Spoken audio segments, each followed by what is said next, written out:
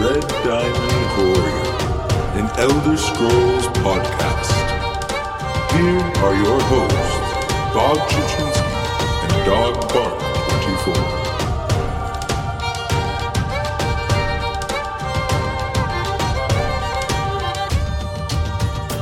Welcome everyone to episode 71 of the Red Diamond Courier. I'm here with you as always, Bob Chichinski, here with my good friend Dog Bark 24. We are finally back. I'm using my own PC here once again, although it still has problems. Hey, it's okay. We're glad to be back, and we have a fun episode for you guys here this week.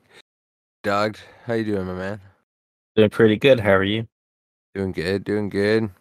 I guess the best way to say what we're doing this week is going over some different questions and requests we got from a user on Twitter, kind of covering some stuff maybe a little newer players may not know, and just going over some little stuff, right, dog? This is kind of like a new player overview, kind of going over a simple breakdown of base game. Yeah, that's a good way to put it. Lots of base game stuff, just little stuff that might slip by for some new players. Yeah. So that is our plan for the episode. We hope you guys enjoy it. We are glad to be here. And specific shout out to our homie on Twitter who requested it, at Ease McDees, Ian McDonald. Thanks for stopping in and having some questions for us, man. We're excited to build an episode around it. So, Dog, why don't we get it started, as always, with all the crazy news that's been going on while we've been kind of in a little hiatus there.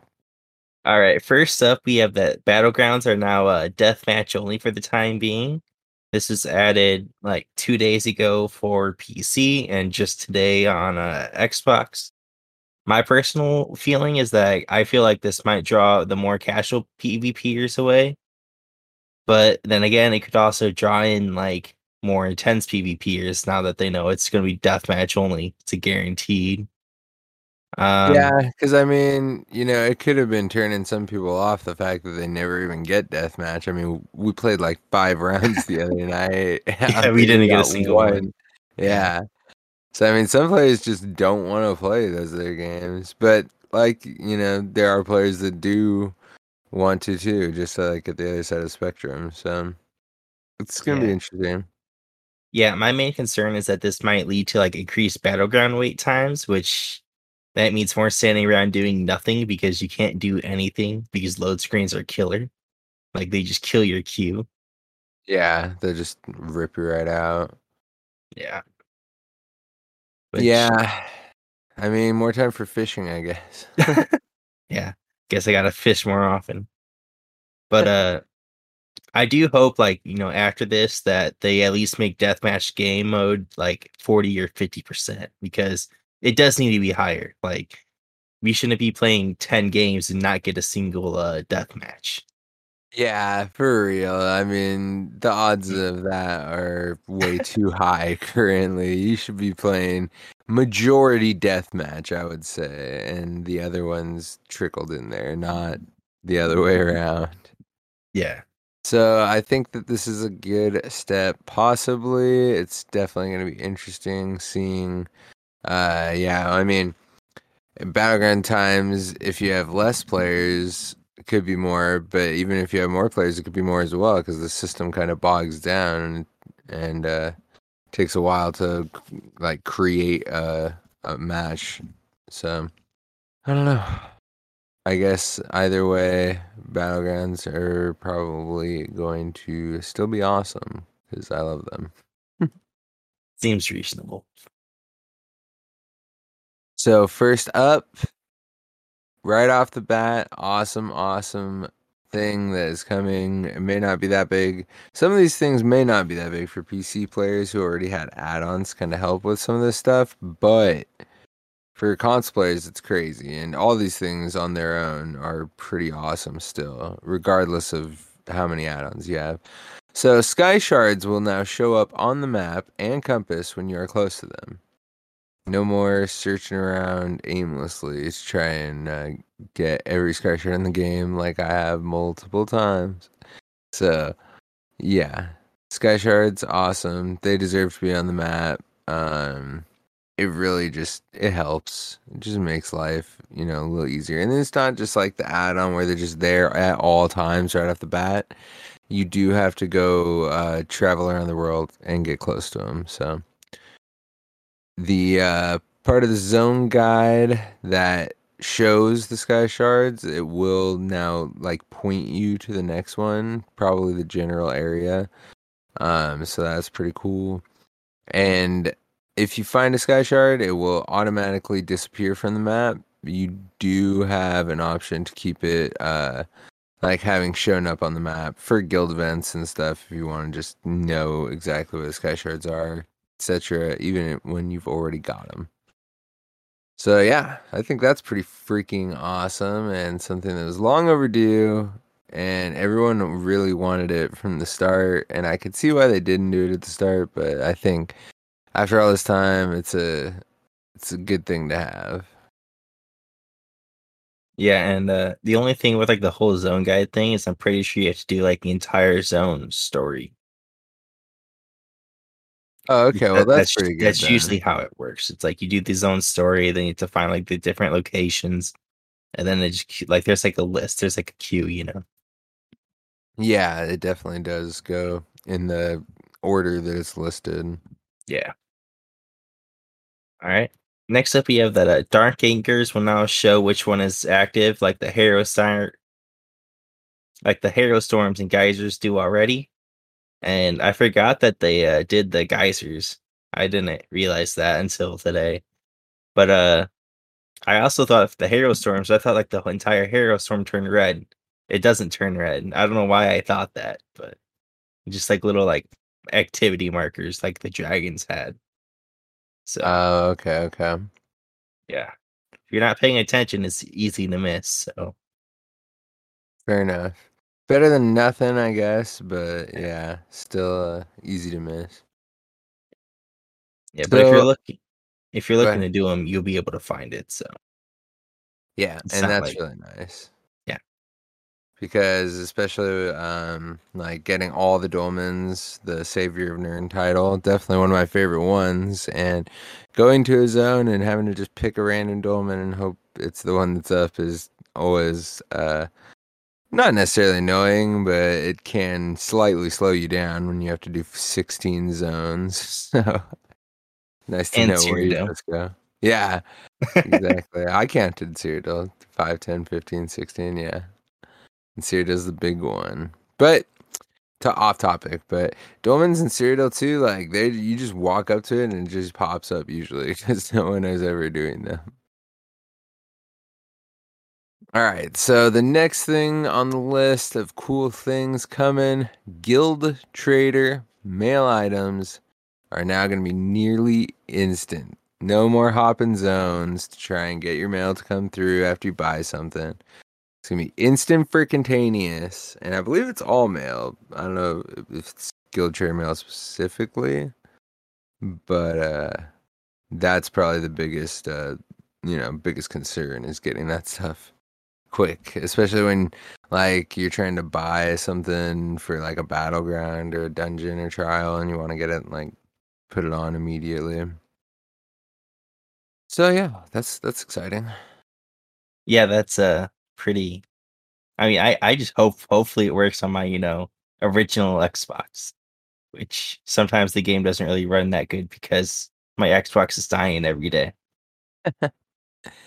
Yeah, that's All right. Next up, we're having 3 new mythics this quarter, this next quarter. So they didn't really say what they were. I looked on them on PTS and I think 2 of them were interesting. So Any of them possibly game breaking? I don't think any of them would be game breaking, but I don't know. No freaking waiting kilts or pale order rings on there. No. Okay, I do like that they keep adding mythics, so that's pretty cool. Yeah. There's also going to be a summary screen for item collections.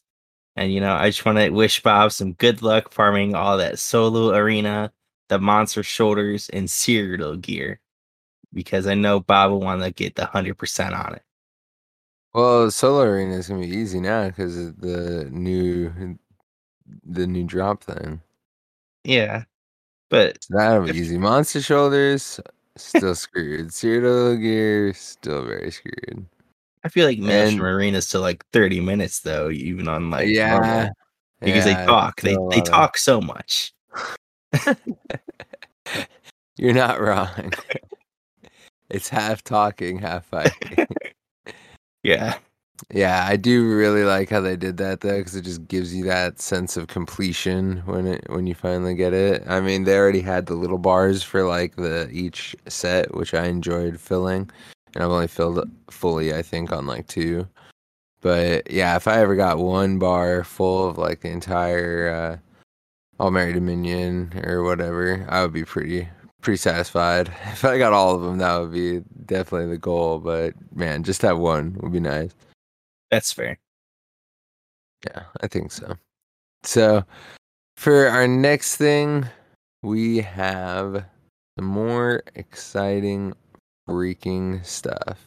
The next 2 are the big ones.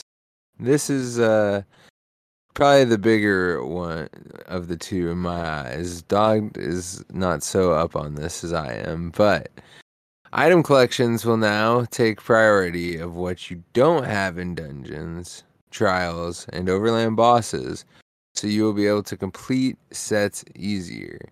So when you kill a boss in a dungeon, the game is going to look at all the possible sets it could drop, and it's going to look at all the sets you have and the pieces of those sets you have, and then it's going to eliminate those from the drop pool. So you are not going to get duplicates of things you've already gotten. There is now a finite amount of times you have to run things in order to attain the thing you want. And every time you complete a dungeon or kill a boss, you're moving 1 step closer to getting that item, lowering your RNG by that much. So, non-curated things are monster shoulder boxes, chests, and trash NPC kills. Those are all still going to have the same RNG they did. And I know Dog, like, when I first told him about this, he's like, look, man, you could still end up having to run something 60 times to get the thing you want. It's like, yes, you could, possibly. But also, once you get down to those chances where it's like there's only like 5 to 10 things like left possible to drop, your odds of getting that thing you want are like they're like getting higher every time. So, the system, I believe, will work itself out, and I believe it will be probably the best thing they've ever done for ESO outside of One Tamriel, which I didn't even like that when they did it. And then look how it turned out. Look how wrong I was about that. And I'm actually excited for this one. So if this is game changing, it's gonna be like, whew. Yeah. The monster shoulder boxes being RNG still kind of sucks, but then again, on the bright side, they really haven't been coming out with, amazing new monster sets that I've been like, I really want this. The last one I really wanted was Valorg, and I got all Yeah. 3. So we're pretty Yeah, set. for real. It's monster sets have not been big for them lately. Plus with like the new mythic items, like monster sets are kind of going out, Yeah, I think that's what happened too. They're like, okay, we have, this new awesome thing. So these 2-piece sets are not necessarily getting in the way now, but they're definitely not everyone's running a monster set. I'll say it that way, that's for sure. All right. Next up, we have the Armory Station. That you can find this in the Crown Store, but it's free, so it'll be 0 crowns. You have to manually save and load your character loadouts. I believe they said you have to you have to save your character first. Otherwise, if you load it empty, you're gonna have an empty character. Which does not sound fun. I mean, I already Sounds redid scary. respect my character once. when quarter one happened on every character, Yeah, like not just one character. Okay, every character. 30 So characters across different platforms. yeah, this armory station will have skills for both bars, champion point stars, and slottables. Your attributes, your gear, your curse, whether it's like vamp or werewolf, and your outfit. So that might be your like outfit style, or that could be like your outfit, like your guild tabard, or maybe both. It could be both. The big thing here is that it also saves your quick slots, which is awesome for PvP. So freaking awesome. So tired of having to reset that entire wheel every time I want to get serious for Cyrodiil. Yeah. You can also assign some icons and names to each of your builds, so you can have like PvP, PvE, like Overland, Trial, that kind of stuff. This bypass all costs, so you don't have to pay like 100k gold each time, or 10k gold, or whatever it is. I have a lot of So Sky awesome as Shards. well. Yeah. But there are some limitations. The first one is items must be in your inventory. That isn't too bad. Your Yeah, that's just like, of course. yeah, like you can't like automatically pull them from your bank, which whatever. The second one is Mundus Stone isn't saved. That's not a big deal. I usually run the same Mundus Stone either way. I don't care that much about perfecting it. Yeah, and so many people are in guilds now that have all the Mundus stones there, so it's really like if people have such easy access to them, it's not a big thing. Even though I don't really understand why they didn't do it, but I mean, it is what it is. Only 2 build slots per character with the system. You can buy 8 more in the Crown Store. That's kind of like the first, well, more like the negative limitation. But the next one is you have to go to your house to do it, which means if you're on your old next gen console with houses that the game can't handle, like Bob and my house, like we both have really, really overpowered houses. That means rolling the dice to see if you crash, which is not fun. Yeah, and it's like a very good chance that you might crash. I mean, honestly, the but we'll talk about it at the end because, dog, there is a way around going to your house, right? Right. You can also get the armor assistant from the Crown Store, and it'll be just like a banker, but it has limitations. It can't be used in Cyrodiil or in Imperial City or Battlegrounds, which is kind of obvious. Like you can't use your banker or assistant in those either. Yeah. Uh, but the big thing here is that you can't use it in vet trials or arenas, which I kind of get because they don't want you being like, all right, boss one, equip boss one gear, or boss two, equip boss two gear. Yeah. I mean, like, at the same time, it's like when they were introducing it, they made it seem like that was like the purpose of the entire thing. So it's like, wait, you want us to be able to switch for dungeons, but you're like quickly in dungeon or after dungeons? I don't know. I don't know. But regardless, overall, I think the system is gonna be awesome.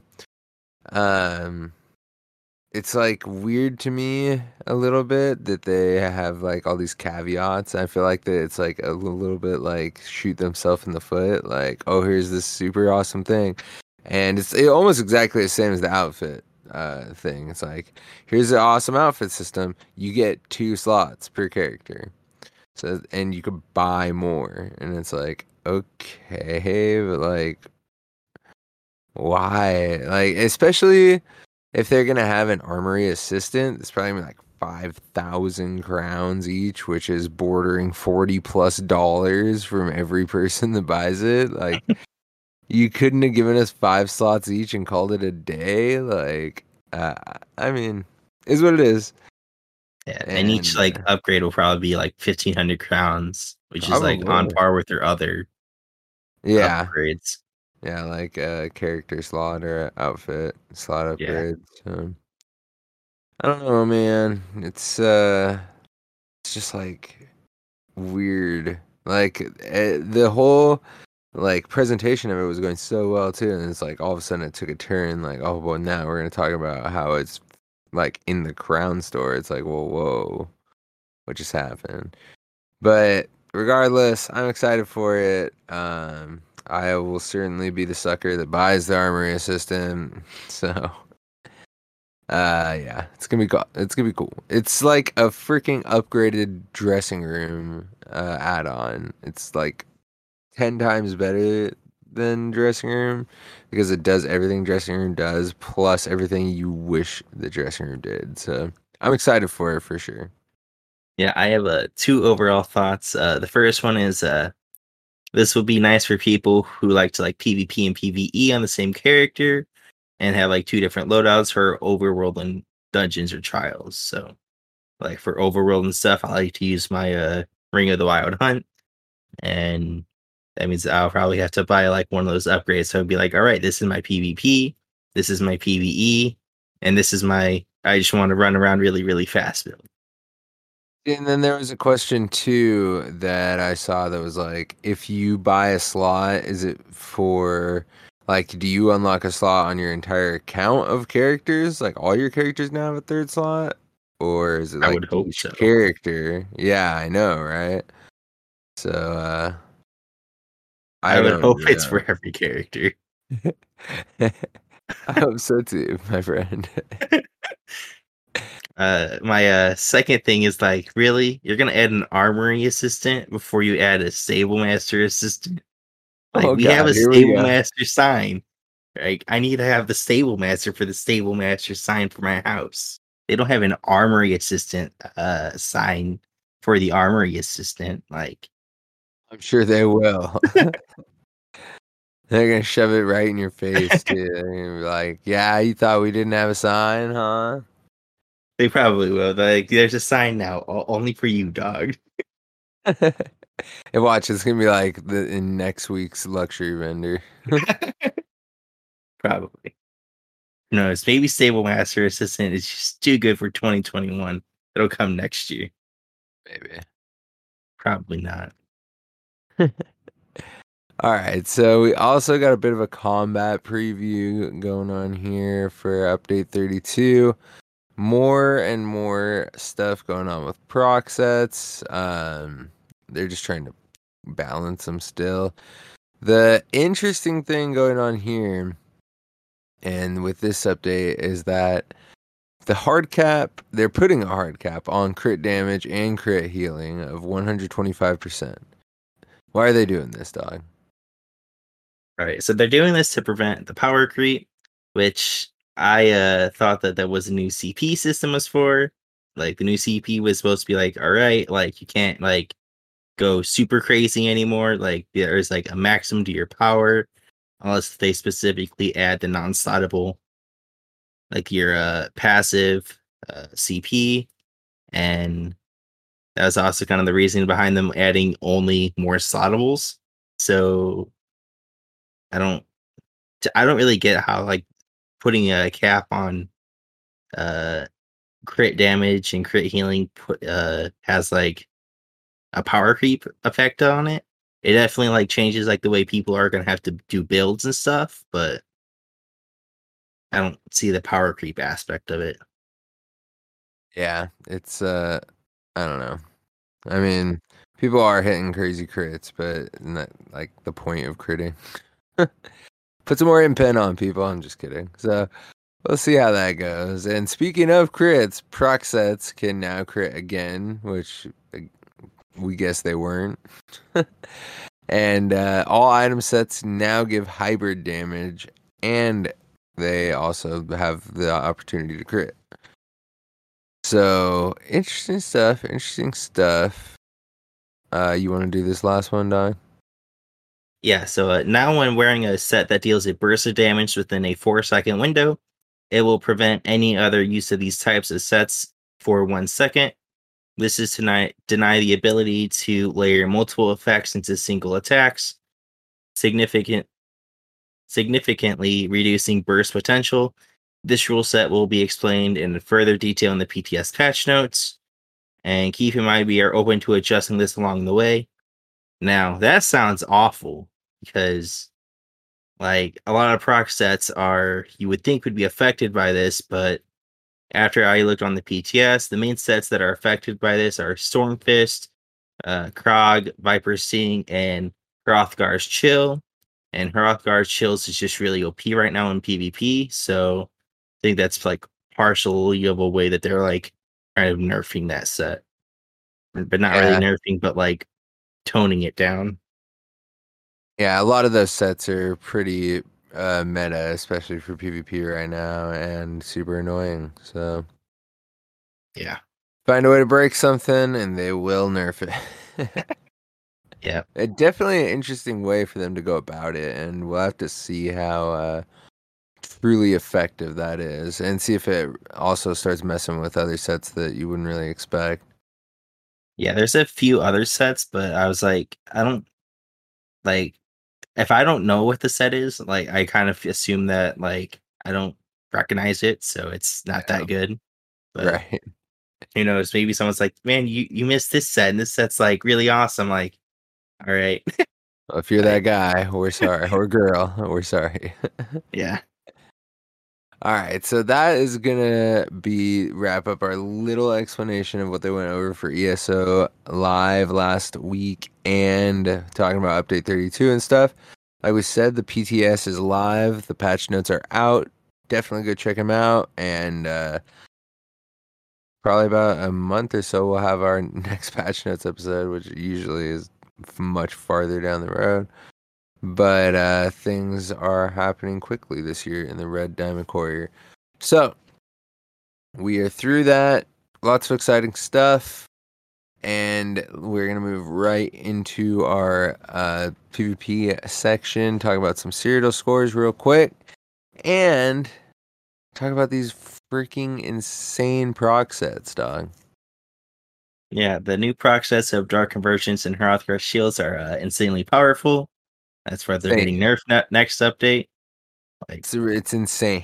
yeah, it's insane. The pull from Dark Conversion seems to be a tad broken, as it's pulling people into it, even though they are not standing in the bad AoE that it's a part of. So that's obviously problematic because you're like blocking or rolling away and you're just running nearby and it pulls you in and explodes and kills you. This can also pull you off of your keep. So that's fun. Just being on oil and stuff or shooting a meat bag onto like their counter siege and you get pulled off the keep and fall to your death. That's Oh my god. that's fun. It's not fun. Yeah, And that set is bad news. and the other part that makes it broken is that you can't block it and you can't roll away from it. Your mid roll dodge, it'll pull you right to it. So it's just really overpowered. And it's not like getting stuck in quicksand. It's like it yanks you into it from wherever you are. It's aggressive. So I hate it. It's so And powerful. it's even strong against like two people. Where it was supposed to be like designed to be strong against like 6 people. But it's strong Yeah. against 2 people. And if they pair up with anyone that's just dropping AoEs and synergies on top of that, oh my god, it's horrible. Yeah. So this is our recommendation to go get it and use it before it gets nerfed, or just join the hatred party of it with me and Dog. Yeah. All right, Dog. So let's hit some scores for the big old bad gray host campaign. PC Stadia, NA side of things, we have 24 days left on the PC Stadia side. And the scores starting for the NA, EP is barely leading, 19.1k. AD right behind him with 19k. And Daggerfall, unfortunately, in last, 18.5k. Still pretty fresh scores, only about a week into the campaign. And on the EU side of things, AD has the lead at 21.1k. EP and DC bringing up the rear, but practically tied at 17.7k. So Yeah, AD and EP both leading one so far. Let's see how things are going on Xbox, dog. All right, for Xbox NA, we have 12 days left in these campaigns, and we have EP in first with 62k, DC in second with 47k, and AD in last with 45k. And then for Xbox EU, we have DC in first with 63.6k, EP in second with 48.6k, and AD in last with 46.4k. So EP is definitely winning on Xbox NA. That's also kind of the EP server. DC's owning Blackreach and 80's owning Raven Watch. So it's a bit weird. Yeah, and both those leaders there for NA and EU, pretty substantial lead. Yeah, you should see the lead on Blackreach or Xbox NA. It's ridiculous. Oh God, I can imagine.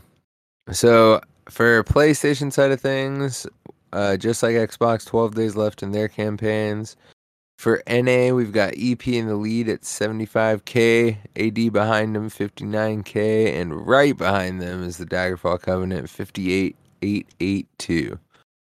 So once again, real close stuff there. Hopefully DC can at least get up in a second, just as they are on the EU side of things, where EP also leads at 70k, DC in second, 64k, and All-Mary Dominion in last with 55k. So, unfortunately, a lot of EP leading this week. Like, almost every campaign. DC is only leading one, AD is only leading one as well. So, that is going to take us right into our Robots Radio little break. As you all know, we are part of the Robots Radio podcast freaking network. Oh, so wildly popular. Robots Radio, and we love being a part of it. It gives us awesome opportunities to help you guys get cool stuff into your hands and give us kickbacks from sponsors, and it also gives us the opportunity to spread around great shows, ones you may fall in love with, ones that may be your podcast, just like the one that you're about to hear. In a world where solid-state electronics and vacuum tubes are still meta, people never stop loving atomic-powered everything.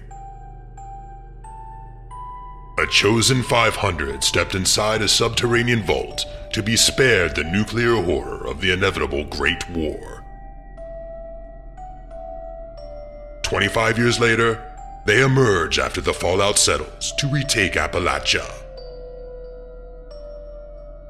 Among them, two former rivals whose blood feud will tear West Virginia apart in their epic struggle for survival. Chad, a vault bro who has a strength of 15, an intelligence of 2, and is a complete wasteland dickhead. Simon, a complicated anti-hero who chooses light and hope, but accidentally becomes a cannibal, and wakes up naked and afraid with a Scorch Beast queen after a date goes terribly wrong. What? I mean, it's a wild wasteland, right? This dark humor radio drama will have you driving off the road and crawling out from under the fallout. 2 men, 1 wasteland, and so many nukes. Chad, a Fallout 76 podcast, rated R, now streaming on your holotape player podcasty thing. All right, so everything in the clear. Update 32 stuff, PvP stuff, all of it.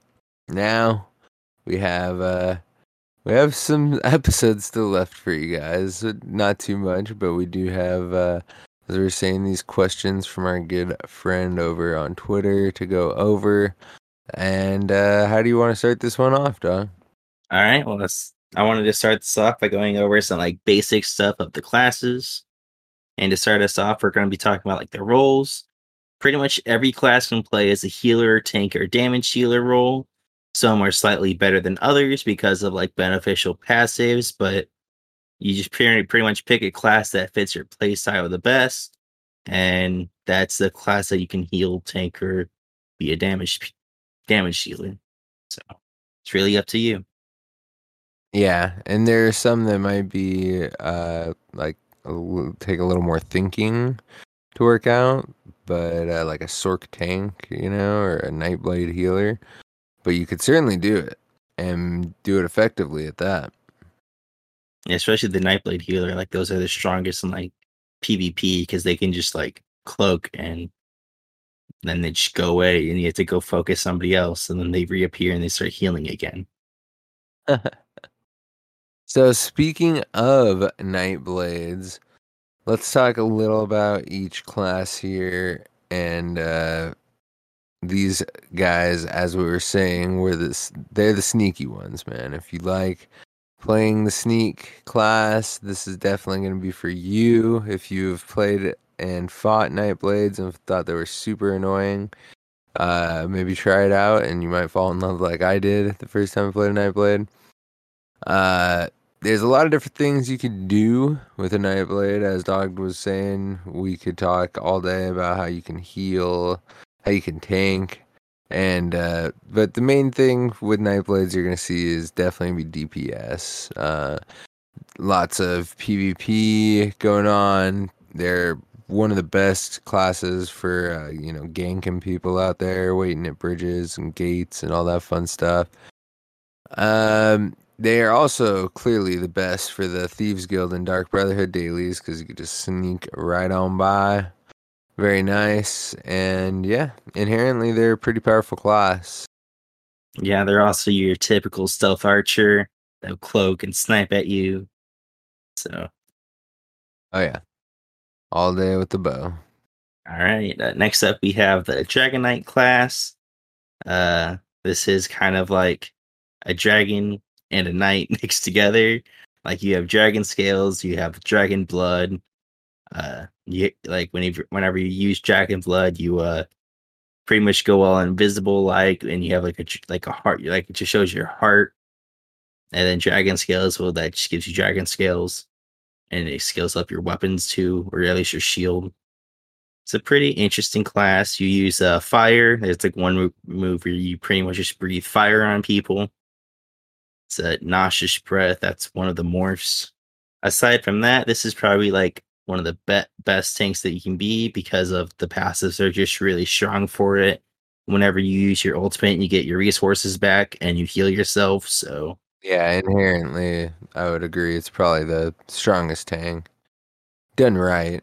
yeah, And then for the sorcerer is interesting. It's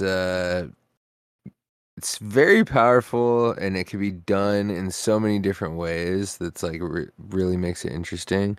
You could be a summoner. You've got options to have up to 2 pets active at all times, plus a storm atro. I mean, you see people in PvP running around with, we call them like zoo builds because you got the storm atro, the 2 pets, a freaking Daedroth from wearing the freaking Maw monster set, and yeah, it's insane and it's super annoying to try and fight one dude in the midst of 4 freaking pets. But they're not just good for being summoners. They could also be very inherently powerful. Stamina builds for DPS, just crazy powerful. That goes for PvP and PvE, and it's the same for Magic. If you don't want to do the summoning build, you have so many other options. Yeah, I think that playing a sorcerer definitely almost may give people too many options. They might just end up being like, well, sorcerer, pet build. But yeah, you don't have to, that's for sure. yeah. Sorcerer also has a lot of like lightning themed oriented skills, so it's a very shocking class. Oh, Yeah. I All right. haven't had Next, that in a while. I know. All right, so next up we have the Warden class. This will give you like an animal companion bear, and you have class abilities that revolve around plants and animals. So it's it works like for both like your magicka or stamina. So like your different animals will have like different mores for magicka or stamina. A lot of your plant base is like your self heals and your like other heals. So Warden can be a great healer and a good tank. So it's a really good class all around. Yeah, and it was the first class to be added into the game as DLC. So, almost last here we have the Necromancer class, my freaking personal favorite. You already know when you hear Necromancer, all the fun death and skeletons and everything you're gonna be dealing with. It's not a shade far from that in ESO for sure. You're a typical necromancer. They could heal, they can tank, they have a very strong heal, almost similar to the Templar Breath of Life. It's very powerful. It also gives armor depending on how low the health was at first when it healed. So they could be a tank very well as well. They have a great skill line for tanking. They have a great ultimate for tanking in the Colossus, which is just fun to do anyways. Man, I could go on about Necros all night, but yeah, they're a lot of fun to play. They definitely can be a little bit more detail oriented, I guess I could say, because of the corpse management. If you want to use the class to its full ability, you definitely have to be thinking about that. But I've found that for the most part, there's so many dead things everywhere. It's not too like centric on being focused on that. It just kind of happens on its own. But it helps to have an eye out for it for sure. All right, and lastly we have up the Templar. This is like a battle mage type class. You use a Aedric Spear and Sunlight Magic. So, yeah, Aedric Spear that's going to be like your stun, your gap closer, your spammable, your shield. It's a pretty good class. It's a really good PvP tank. Like there's a or there at least there used to be a blazing spear or like a blazing shield tank build for PvP. It's really annoying to fight because the more people you hit with your shield, the more shield damage it does, and the more shield you gain from it. So that was the thing for a little while. I don't know if it still is. Templars are great for solo play, and in my opinion, they're probably like the best healer because you have like your own purify.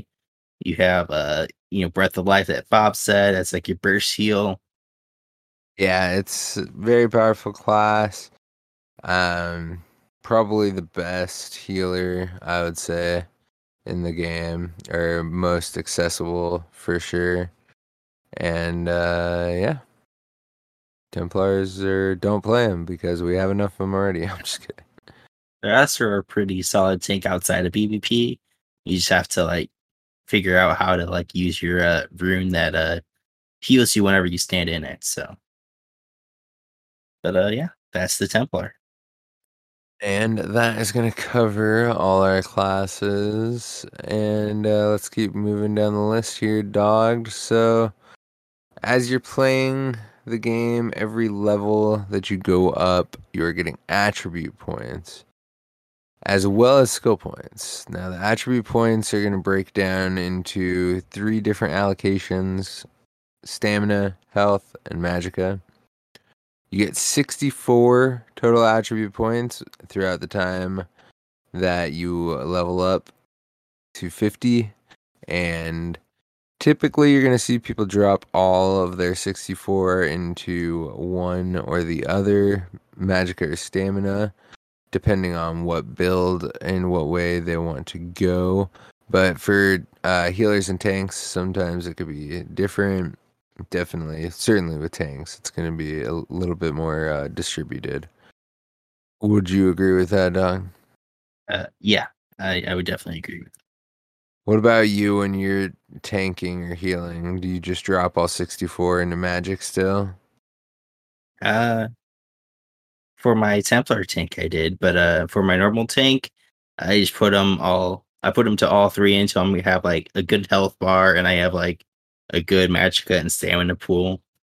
Again, my Templar tank is a bit weirder because it's like only magicka use, so I never had to worry about stamina that much. So Yeah. So attributes, you can mess with them a lot. They give you 100 each point, so it's not like you could do really get too crazy. And that's why dropping them all in one thing is usually the most effective way. But those are going to be very important to pay attention to as you level up, that's for sure. Just as important when you're leveling up, you also get skill points, which I don't even need to tell you how important those are. You get a lot of them while leveling when you hit like the big levels like 10, 20, etc. You tend to get like 2 or 3. So that's nice. Finding sky shards in the world, 3 sky shards is going to equal 1 skill point. And typically there is 16 sky shards in a region, so that's 5 skill points, give or take a region. If you do the DLC ones, it could be up to 6 because there's 18 sky shards. The dungeon, any dungeon quest that like a dungeon you queue for, and then you go in and do the quest, that will give you a skill point. And also, if you wander into a public dungeon and do the quote unquote group event, which is usually just a boss that may have something you need to do to bring it out, or maybe a little stronger, but generally you're going to be able to solo pretty easy. And when you complete that, it will also give you a skill point too. And there's one public dungeon per region, so that's another 15 that you could go get by doing just the base game public dungeons group events. So lots of ways to get skill points, and you are going to need a lot of them in this game if you want to fully maximize everything your character can do, not only as far as abilities, passive and active, but as far as crafting and stuff too. If you want to do any of that, skill points are going to be at a premium. yeah, the big thing with skill points is you have to get a lot for your crafting skill trees, especially if you want to max them all out. So that's like well over 100 skill points. Yeah, it makes me sad just thinking about it. Yeah. So next we're going to talk about some of the intricacies of the gear in this game. Some that some beginners may not know so well. Dog, do you want to start us off?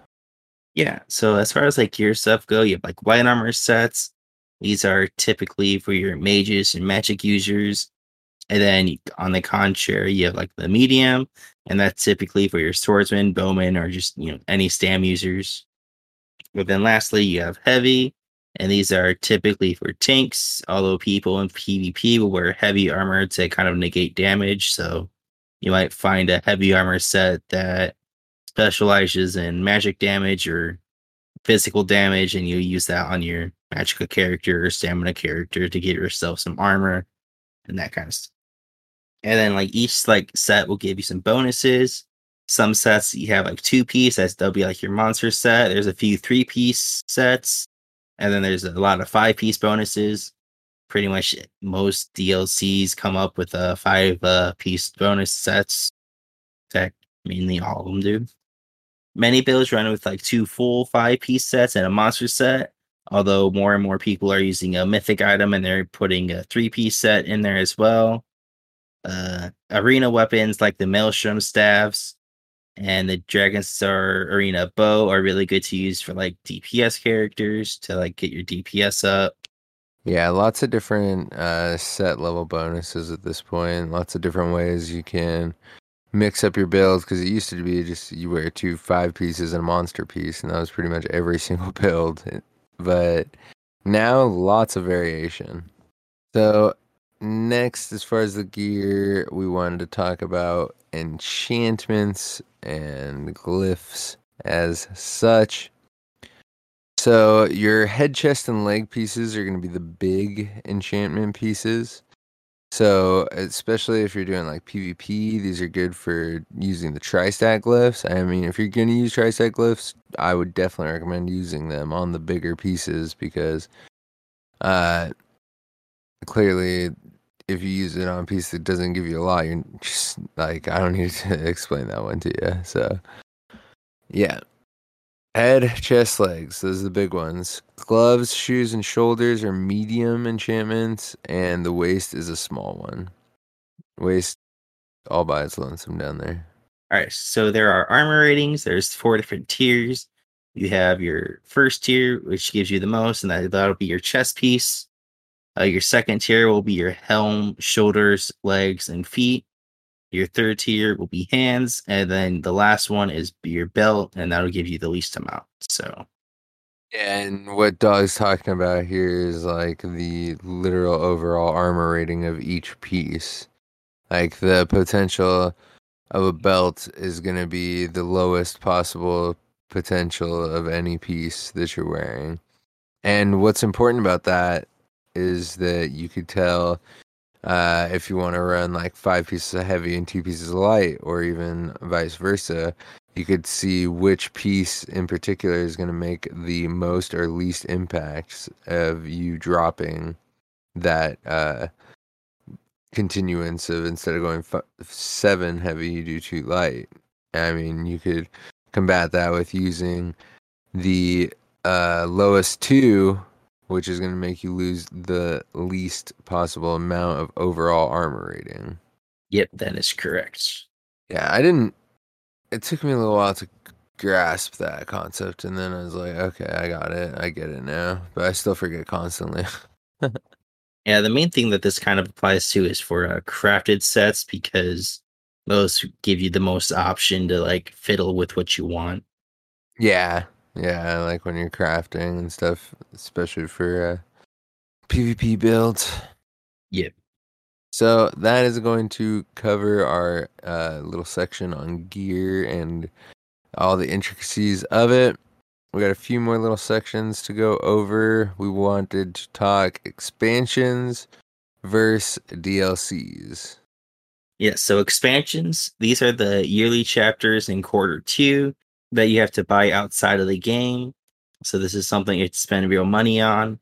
And then after a year, the previous expansion goes to the crown store. So you can buy that with crowns, or you can unlock that, or you can unlock the zone with ESO Plus, or you still have to buy like the class with like crowns. Oh, I see. Yeah. Yeah, so the expansion is the only actual thing that's not included with ESO Plus when it first drops. Which can be confusing for a lot of players. Like I have ESO Plus, why don't I have, like last year Greymore came out and why can't I go to freaking Skyrim? I have ESO Plus. Like, well, it's part of it's not part of ESO Plus at first. It takes a year for that chapter. So, yeah, a lot of people seem to get confused with that, but it's really just about the big chapter, the main one you hear about all year. That's going to be the one that is like you have to purchase it outside and you're not going to get access to it from any other way than directly purchasing it for at least a full year.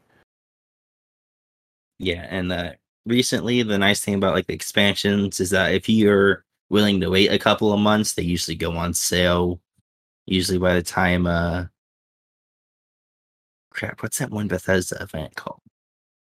QuakeCon. QuakeCon, yeah. They usually come on sale whenever a QuakeCon comes out, so if you're okay with waiting a couple of months to buying the expansion, then you can usually get it on sale then. I love that QuakeCon sale. All right, and then DLCs, these are the other 3 updates in a year. Usually they're 2 dungeon DLC packs and 1 small zone DLC. And these come with ESO Plus, or you can buy them with crowns if you don't have ESO Plus. So Yeah. And they've been doing that cadence for quite a while. 2 dungeons, chapter, 2 dungeons, small zone. And apparently it's not going to change anytime soon. So, yeah, yeah, like it or don't, that's how it's going to be. I liked it at first. I think now it's probably use a refresh, but If it's not broke, don't fix it. Exactly. So that is where we're at on expansions versus DLC. That's the difference. That's the routine of the year for them. And now we are down to our last two sections. This one's a good one and an important one, though. So, Dog, why don't you tell me and all these beautiful people what are transmute crystals and how do we get them? All right. With transmute crystals, these are little crystals that you get from doing all kinds of stuff in the game. You use them for the new, or I guess it's not really new anymore, but use this for the item collections set where you go to the transmute station in like a guild hall or in a Clockwork City, but you normally go to somebody's house and you can either reconstruct gear or you can transmute gear into a different trait. So if you have a chest plate and it's in like invigorating, and you're like, I don't want invigorating, that's a garbage trait. You can be like, all right, I want divines or impen, and you can transmute it that way. Or if you have like a lot of that piece and it's not golded out or anything, you can actually just break that down and reconstruct your a new one, put divines or impen or whatever you want on it, and then upgrade it to gold. It's a lot simpler than taking a green piece and upgrading it to gold, because you don't have each. It just automatically does it. It doesn't. It doesn't ask you each time. Yeah, and for reconstructing an item in particular, it can cost a lot, but it can also cost a little depending on how much of that set you have unlocked. Whereas transmuting something, just getting a piece of gear and swapping the trait on it, which is what transmuting is, that costs a flat 50 every time. So you could be strategic about it in your spending of your points as well, because if you have a full set and it's only going to cost you 30 to recreate something, there's no point in transmuting that staff of spinners that you just got to Nirnhone for 50 when you could just recreate a spinner's Inferno staff with Nirnhone in gold for 30. And yeah, like Dog said, transmute stations, I know they can be a little hard to find, especially for new players. I would say if you're not in a guild hall and you don't know someone who has one, first off, hit us up, join our guild, because I have one, and Dog has one on Xbox, so you're set. But also, you can always look them up on Google. There's definitely one in Clockwork City, because that's when it came out. And I'm not really too sure where a lot of other ones are in the base game, because I've never really had to go to them, but they're I out don't there. think there's any in the Oh, base okay. game, just in people's houses outside of Clockwork. Okay, for sure. So why don't you tell us all how we get these magical transmute crystals? All right. Well, the best way to get transmute crystals is scoring 25k AP in any 30-day campaign and wait until the end of the campaign to get a box of 50 transmute crystals. And this is usually about like anywhere from like 30 minutes to an hour of PvP. That's just if like you're in a campaign and your faction is just really dead and you're not doing anything. Like nothing's going on the map, which is, if that's usually happening, then you probably want to just get out of that campaign and do a different one, because a different campaign will probably have something going on. Yeah. And then you can also open a reward to the worthy, which is once again from PvP, once every 20 hours for a guaranteed drop of a box of transmutes. And this box has anywhere from 3 to 25 transmutes in it. So Always seems to be 3 for me. yeah, I've gotten a couple 25. Then again, I've also had like 10 of the uncracked gold on geodes. So, you know, Yeah. but Dog's yeah, a hoarder. I am a hoarder. Uh, but yeah, like I would definitely say the best way to get transmutes is through the PvP route. Although you can also get them through your first random daily dungeon on each character, your first daily battleground completion. You have to get like first or second place. You get them through daily undaunted pledges, and you can also get them through weekly trial boxes. But the big one is definitely putting 25k on each character in the 30-day campaign, especially if you wait towards like the end of the month. Yeah, and AP is alliance points, just for anyone who doesn't know. Yeah. And they are the currency you earn while playing PvP in Cyrodiil. And generally, taking a castle is going to get you about 6,000. So it doesn't take too long. And if you hop in with a group or ride along with a Zerg, it will happen before you know it. Yeah. And then you also get rewards that are worthy about every 20,000 alliance points. So theoretically, if you do it once, you should be able to be good for that month if you don't want to go in there again. And you should also be good for like opening up that rewards the worthy and getting, that little box of transmute crystals right there. Yeah. So let's talk our last subject here, and it's a slightly interesting one, honestly. So, is there any part of the housing system that affects regular gameplay, or is it just for looks? So, with the housing system, you can set up your own personal crafting area and have transmute station placed there.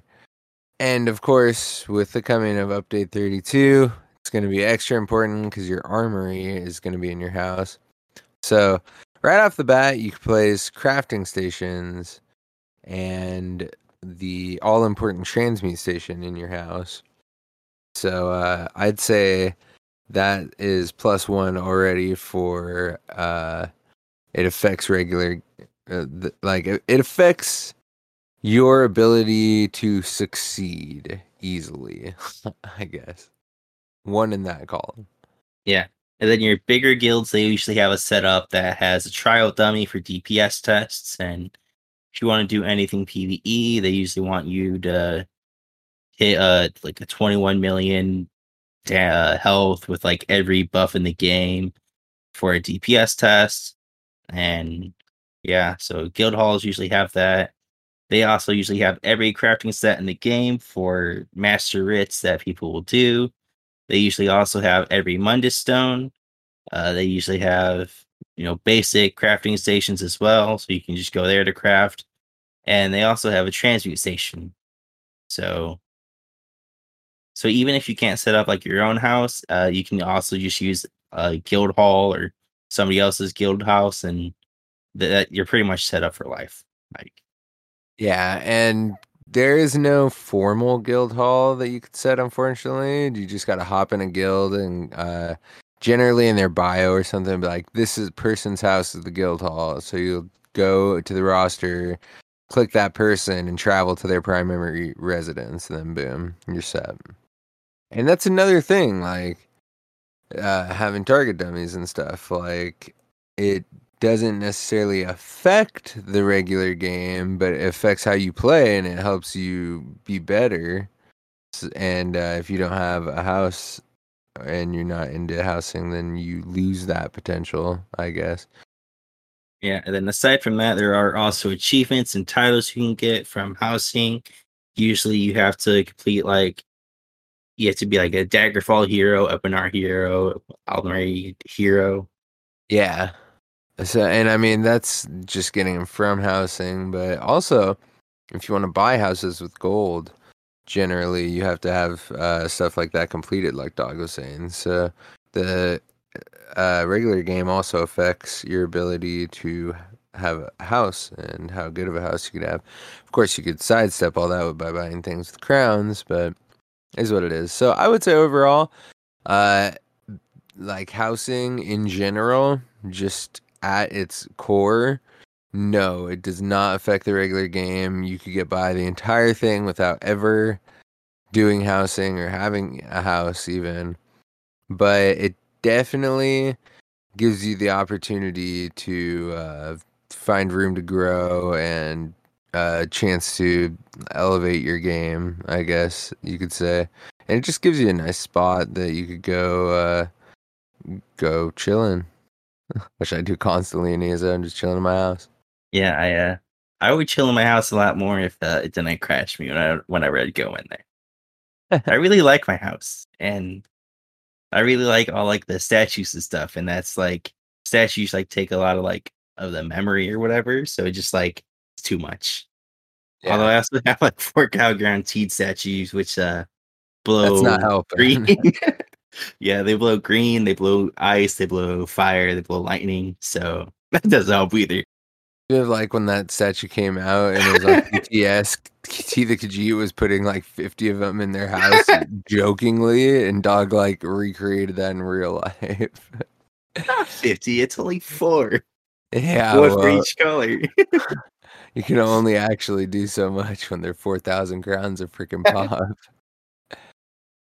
All right, man. So that was an awesome episode. Great hanging out with you. I hope all of you listeners enjoyed it and maybe you learned something. Maybe you didn't. Maybe we just reminded you about something that you had forgotten. Or maybe you just wanted to hang out with us while you play some Elder Scrolls. Thank you all the same for stopping by. Dog, why don't you tell the people where they could find us outside of the show? All right. Well, you can find us on Twitter at Red Diamond Cast. You can find us in our Facebook on the Red Diamond Courier. You can find us in our ESO PC or Xbox Guild of Heirs to the Red Diamond, which you can join using the Robots Radio Discord found on robotsradio.net. And if you check our show notes, you'll find links to our sponsors, to our merch store, to ESO-Hub, which has all the good details about Update 32 and other stuff we're talking about today. So definitely go there and check all that out. Plus, our music producer is on there as well. All kinds of good, fun stuff in the show notes.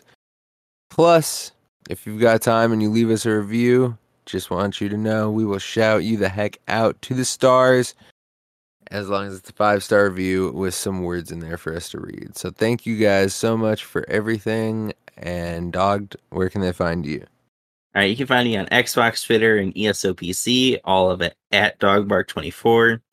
And I also have a PSN, which is DogBark_24, because apparently I can't use DogBark24, even though there's no DogBark24. So I'm having a little midlife crisis on a PlayStation right now. It happens to the best of us, man. I couldn't get Bob Chachinsky. I think I had to do Bob_Chachinsky. Or no, I couldn't do Bob Chachinsky at all at first because it was getting mad that the first part of Chachinsky was Chi-Chi's. But I think I got it to work out in the end. So anyways, if you're looking for me, Bob Chachinsky, anywhere and everywhere, Xbox, ESO, PC, Twitter, and Twitch. Thank you guys for hanging out. And yeah, Dog, that was a lot of fun. Can't wait till next week. Hopefully we are going to be right back into our regular flow of content and episodes and all that fun stuff. So once again, thank you guys for hanging out, and we will see you next freaking week. Have a good one. Yep, see ya.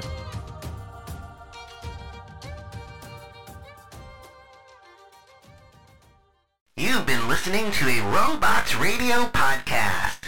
Smart shows for interesting people. Check out all the shows at robotsradio.net. Hey there, my name's Jameson, or Big Cat. And I am Brenna, or Mother Goose. And together, we are the hosts of the DL, Weekly Gaming News. Each week, we bring you the top stories from last week, as well as something you might have missed. Our goal is to start a conversation about what's going on in the world of gaming. And every week, we have a special guest join us in the chat room, where we discuss a different gaming-related topic and learn more about our guests in the 60-second download. And if that isn't enough, we also have Slim Jims. So come and hang out with us every week and join in on the conversation. Good luck and have fun, everybody. And remember, keep your goose loose.